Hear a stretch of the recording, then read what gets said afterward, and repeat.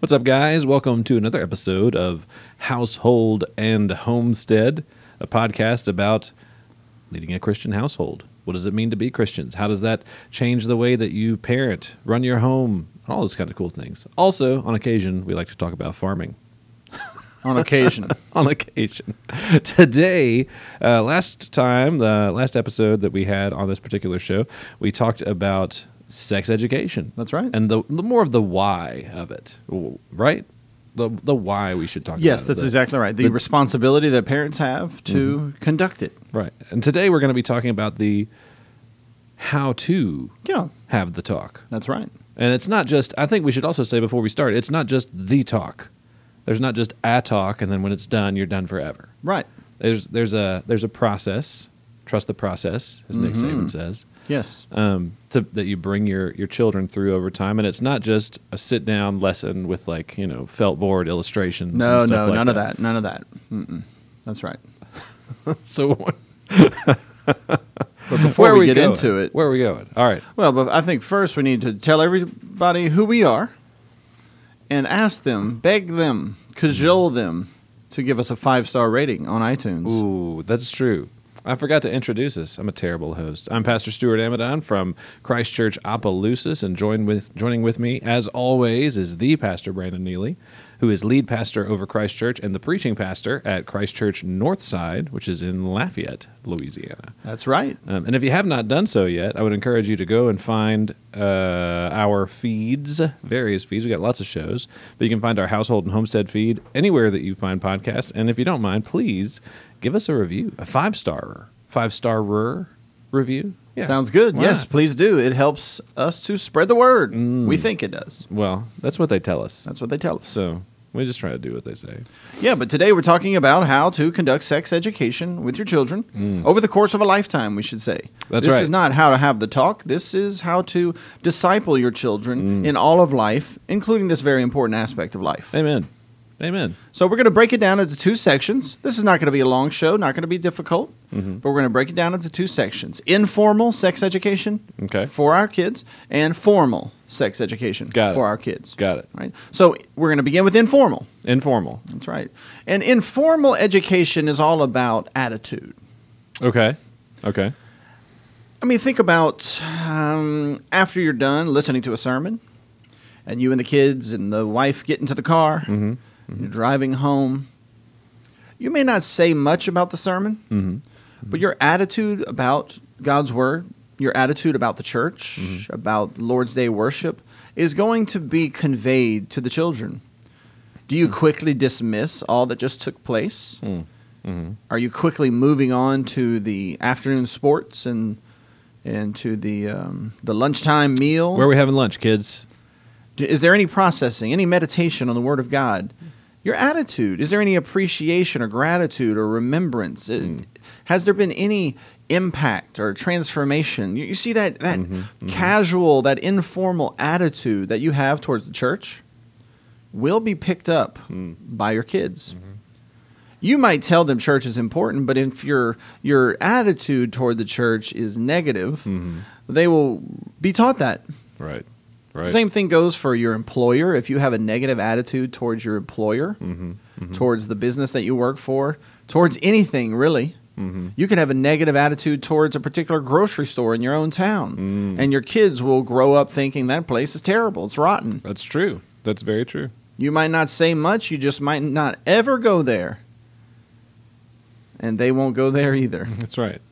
Informal education. Yeah, it's just informal education. Your attitude is conveyed. More is caught, they say, than taught. Yeah, I've heard that before. That's right.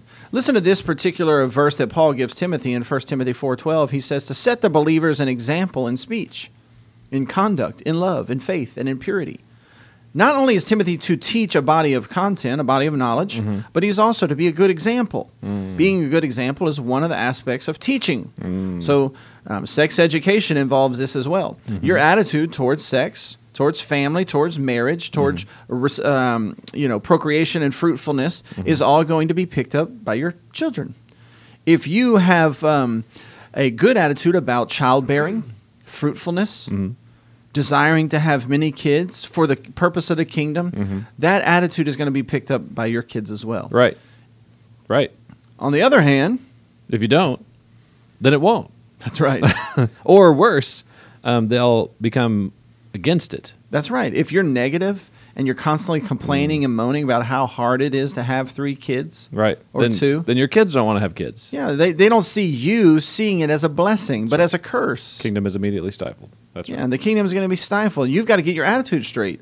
Paul tells Titus in 2:7, he says, show yourself in all respects to be a model of good works. So it's not only about teaching, but it's about modeling. So you got to make sure if you're going to be a good model, that's the first important thing, good example, you got to make sure your attitude is right. That's right. About sex, about marriage. Amen. Your attitude towards your husband is going to be picked up by your children, by your daughters. They're going to have that attitude towards their husband in some sense. Your attitude towards your wife, etc. Right? You have to make sure that your thinking, your mindset is biblical. Amen. That it's not determined by society, nor is it determined by your personal experiences, but by what God's Word says about sex, marriage, fruitfulness, etc. Amen. Amen. So let's just break it down to a few topics Okay. and make sure we have the right mindset. All right, go. All right. So perversion. What is perverted? Anything that goes contrary to what the Bible says. That's right. Boom. What is against the law of God? That's right. That's perverse.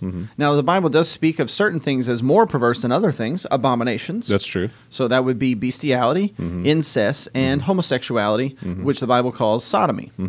So you have to have the same biblical attitude towards sexual perversion that God does. Right. You don't necessarily have to teach these things to your children formally. There's going to come a time for that. But your attitude towards abomination should be like the Lord's. The Lord hates it, you should hate it. It's abominable to the Lord, it should be abominable to you. It shouldn't be funny, cute. It shouldn't be no big deal. It is an abomination. It is grotesque. It is worse than other sins. It is not on par with other sins. Sodomy is much worse than adultery, and adultery is much worse than fornication. Right? There are degrees of sin, degrees of perversion, degrees of abomination, and we need to make sure our mindset is the same as the Bible as it pertains to these things. Right? The world, of course, is trying to normalize perversion. They call good evil and evil good. We have to make sure that we form a biblical conscience and not a social one. And it's interesting because if you think back to the 90s, early 2000s, late 90s, gay jokes were at the height. It was something to be laughed about. Absolutely. I just finished watching Con Air, one of the greatest adventure movies of all time. Isn't that Nicolas Cage? Nick Cage, greatest action star of all times.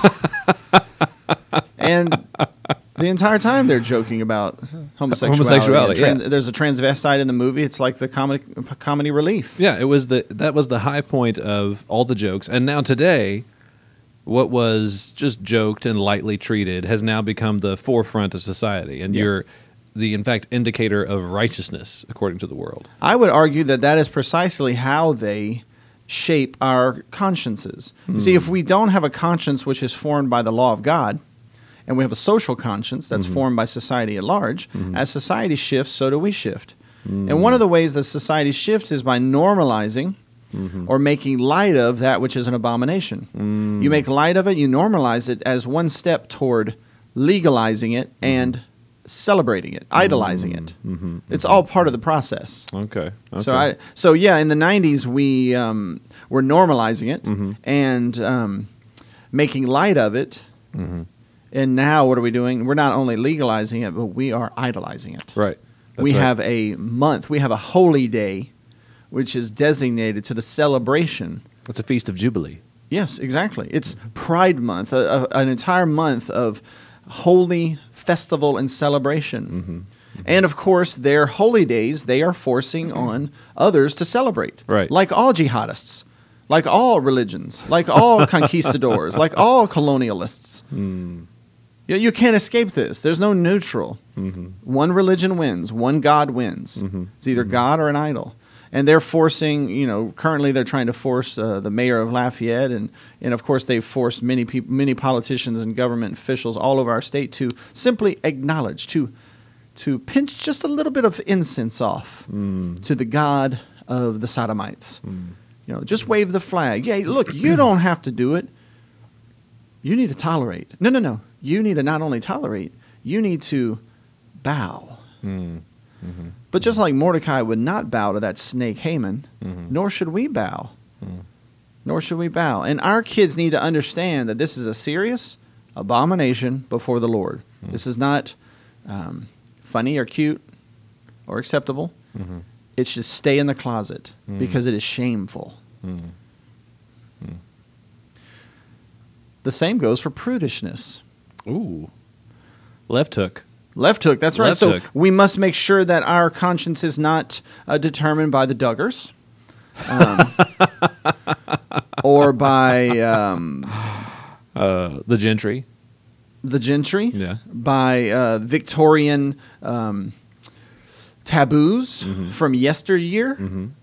Like we don't have to call the period of transition between single and married courting so as to appear old-fashioned, traditional, and churchy. And that's not necessarily a biblical concept. It's certainly not mandated in Scripture. And we'd have to define our terms here, but just because it's old-fashioned doesn't mean that it's biblical. Right? We have to make sure that our understanding of sex is formed by the Bible. Amen. I mean, how many times has someone come to me and, tisked me for preaching about sex in the church? Right. Many times. Yeah, that's right. We've had families leave the church for bringing up Because the we conversation have of sermons sex. about sex. That's right. That's right.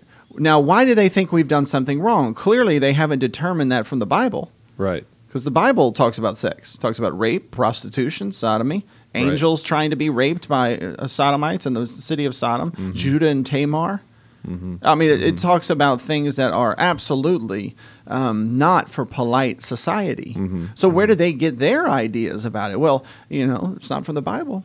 It's from their homeschool co-op or from their mom and dad. They need to be careful they don't form a social conscience either. Because they think that if they can, keep these unlawful standards and keep the conversation of sex out of their home, that this is how we might be holy. But what does Paul say in 1 Timothy 4 about people who teach the doctrines of demons of abstaining from sex? We could say the same about abstaining from the conversation of sex.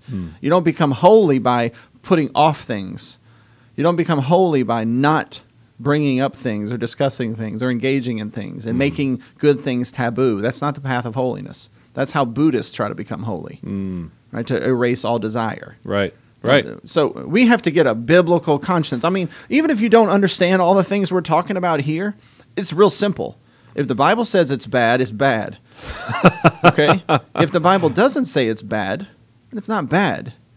And the Bible says sex is good, fruitfulness is good, the marriage bed is undefiled, and it doesn't matter which legalist tries to make a taboo out of it. And if you try to make a taboo about it in your own home, you're going to cause more trouble than you really understand. Legalism doesn't produce holiness, not in you or your children. Making up rules doesn't make you more holy; it makes you less holy. Right? So, in informal education, we want to make sure we're thinking biblically, we have a biblical mindset, so that our attitude is biblical. So it is caught by our children properly. Some other ideas is fruitfulness. What does the Bible say about children? They are a blessing. They are a blessing.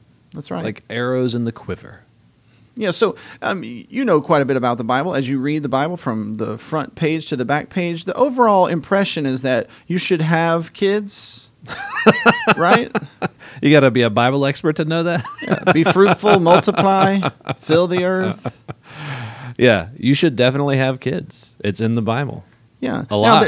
But the Bible Over doesn't and over say. Yeah, the Bible doesn't say precisely how many children is the standard.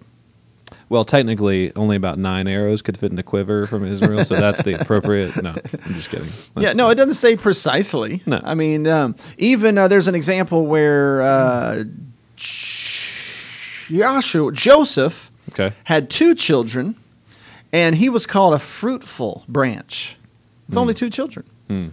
I say, so 2 and I'm done. No. But Joshua wanted more children. See, a lot of it has to do with the intention of the heart. Right? Sometimes people can't have children. That doesn't mean that they're not fruitful for the kingdom of God. Right. Obviously not. But the general norm and pattern of Scripture is that we should want to have kids. They're a blessing. That's right. And if they're a blessing, we want more of it. That's right. The Lord opens and closes the womb. That's the Bible right. says. Now, of course, we have to consider health issues and various other extenuating circumstances. Sure. And it's okay to have some conception control, biblically defined, not Duggar defined, right? And not Dr. Fauci, designed. Right. Biblically defined conception control. Right. Not abortionist, genocidal maniac, Dr. Fauci. Right. And not homeschooling, add things to the Bible, Duggars. Home church. Yeah, no. We have to have a biblically defined conscience. And the Bible does make a case for some limited, biblically defined conception control. Of course, we don't ever have any birth control. Once they're born, once they're conceived, they're conceived. can't control births. Right. Right. That's comes from Margaret Sanger and Planned Parenthood. That's a good use of terminology right there. But we have I like conception control, limited conception control. If you want to know all about it, then you need to listen to our archives at sermonaudio.com because we have more to say about these things. That's right. And maybe we'll talk about birth control or conception control later in this particular podcast as well. You also need to have categories of natural and unnatural. Yep. That's right. That's right. There's good and bad. There's wise and foolish. But there's more. The Bible actually has instructions of what not to do in terms of sex. It's very clear. Romans chapter 1, it is unnatural to treat a man like a woman, right? To treat a woman like a man, and to engage in sexual practices the way sodomites do. Right? You are to dwell with your wife with understanding. You are to have your vessel, your wife, not as the pagans do, 1 Thessalonians chapter 4. And you are not to engage in sodomy. Romans chapter 1. It is unnatural. So not only is it evil and sinful, it's unnatural. Now the Bible says the marriage bed is undefiled. That does not mean you can do whatever you want to do in the marriage bed. Domination and sadomasochism and sodomy. These are not right, true, good, beautiful. They're ugly, abominable, and unnatural, right? And so you've got to have a biblical conscience when it comes to perversion, prudishness, sex, marriage, family, and you need to make sure you're growing in that knowledge and growing in your grace to comply with God's word, asking God for help, right? Listening to your teachers that He has appointed to be one of the means through which He instructs you, so that your kids catch, a biblical worldview as it comes to this. That's right. You should be filled up with this stuff so that it's exuding. That's right. It's coming out. That's right. Coming out your pores. There you go. In all the various conversations as you treat people in everyday life, as you watch a particular television show, it's always coming out of you a biblical worldview. Right? So that's informal instruction, right? There's going to be, here's another thing as it comes to informal instruction, you're going to make sure that you have a good godly attitude about your wife or your husband, so that there is some limited expressions of heartfelt affection in front of the kids. That's inappropriate. How dare you? Right. No, limited expressions of heartfelt affection. I've noticed that you've chosen your words very carefully in the notes. You see here. the notes right there. Your kids ought to know that you love your wife, right, and that you like her, right, and vice versa. There should be hugging and kissing. There should be funny dancing and flirting in front of the kids. Yeah, let them know that marriage is good. Yeah. And you enjoy each other. Absolutely. And they could one day hope to find someone that they want to have a friend. They want to have a marriage just like you do. Yeah. So that's all part of that informal instruction. Absolutely. But if you never do, if you're that prude who's like, no, not in front of the kids. We don't do that in front of the children. Right. You're actually inhibiting them. And I would even wager you're making a long list of taboos that's going to come back to bite you later. Absolutely. In Bible times, everybody slept in the same room. Just sit on that for a Just second. sit on that for a second. I was going to say it, but I stopped because I didn't know how far we were going to go in or not. But yeah, We it don't was have to go any 1/10. further. Just the point is that they weren't prudes. Right. Right. And of course, since this is household and homestead, you and I both have a farm. We have a little farm in the making, I should say. It really makes everything so much easier. Right. Because at any given point, we're walking by, and depending on how old my kids are, my young kids, they're like, those animals are getting married. Right. That's what mine say. And then sometimes, of course, you have some animals that when they're frustrated, they take it out on, each other. So if you have all male ducks, for example, Right. they will try to dominate each other through various, what looks like mating rituals. But they're just dominating each other. And I can remember one of my little kids saying, we're just in passing and we see that. And he's like, it doesn't work that way. I was like, that's right, son. There will be no fruitfulness when you violate God's law. Right. The violation of God's law is not the path to fruitfulness and life and peace, but to death and destruction, disease and depravity. That's right. Amen. Other things that they're going to catch is your submission to God, right? Your forgiveness of one another in your marriage. Your being slow to wrath, right? Not being touchy and offended all the time, right? Repenting of anger, right? They're going to see these things in your everyday life, and they're going to pick these up from you and how you treat your spouse. So when we are talking about sex education, and we've already done a show on the responsibility of it, now we're talking about the informal practice of education, of discipleship, essentially. It's all about the attitude. And this attitude is going to be caught over the course of your child's time with you, 18 years or so, and there is nothing you can do to stop them from catching it. Yeah, they're watching. They will become like you. You live in the same house. It's shocking to me how many of my mannerisms my kids pick up already. Amen. All right, so let's move on to formal. All right, here we go. This is not going to take as much time. All right? I'm ready. But Let's if you're go. going to do formal education, and you're going to need to do this, all right, there's going to be times when they ask a formal question. Yeah. And they're That's going good. to ask formal questions throughout the course of their life. Usually these formal questions are going to be proportionate to their age, and you're going to formally answer them in a proportionate manner.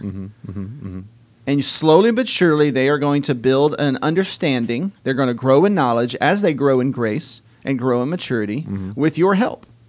So formal education, as you do it, as you answer questions proportionately and gradually over time, as they ask them and as the opportunity presents itself, it needs to be biblical, not worldly, right? That's right. You Absolutely. better make sure it's biblical, right? Because the world offers wisdom, Yeah. but the wisdom of this world is evil and foolish. Or the world has wisdom about money and business and breastfeeding and race and funeral customs and relationships and parenting and sex. The world has their, quote, wisdom. You cannot synthesize that with the Bible. You have to stick to the Bible, and that means you have to know your Bible. You've got to grow in knowledge if you're going to be able to convey it formally when your kids ask and when opportunities arise.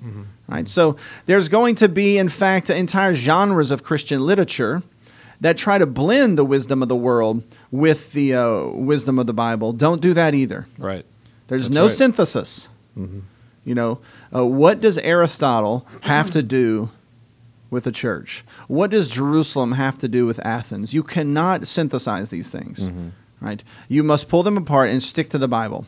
Amen. Folks? Amen. All right, so stay away from the Christian genre of literature that's on the bottom shelf at your local bookstore that's synthesizing Dr. Drew with the Bible. Right. Stay away from that stuff. Right, And, of right. course, stay away from the worldly stuff. Right. Right? Make sure your mind is being filled with biblical knowledge about sex and marriage. Go to a good church, in other words. Talk to your pastors. Get them looped in. Bring the whole Bible to bear on all these questions and become a master of it yourself. That's right. Study, think, reason, talk, discourse, and then lead by example in your hand. Amen. And this formal instruction is going to be incremental. You're not going to try to, brain dump on them. Right. You're not going to sit them That's down right. one day when they're 17. You're like, okay, son, we haven't spoken about this ever. But I'm going to race through all 27 bullet points. Dad! And I'm going to do it in a cold sweat. And Yeah. when it's over, I'm going to go lay down.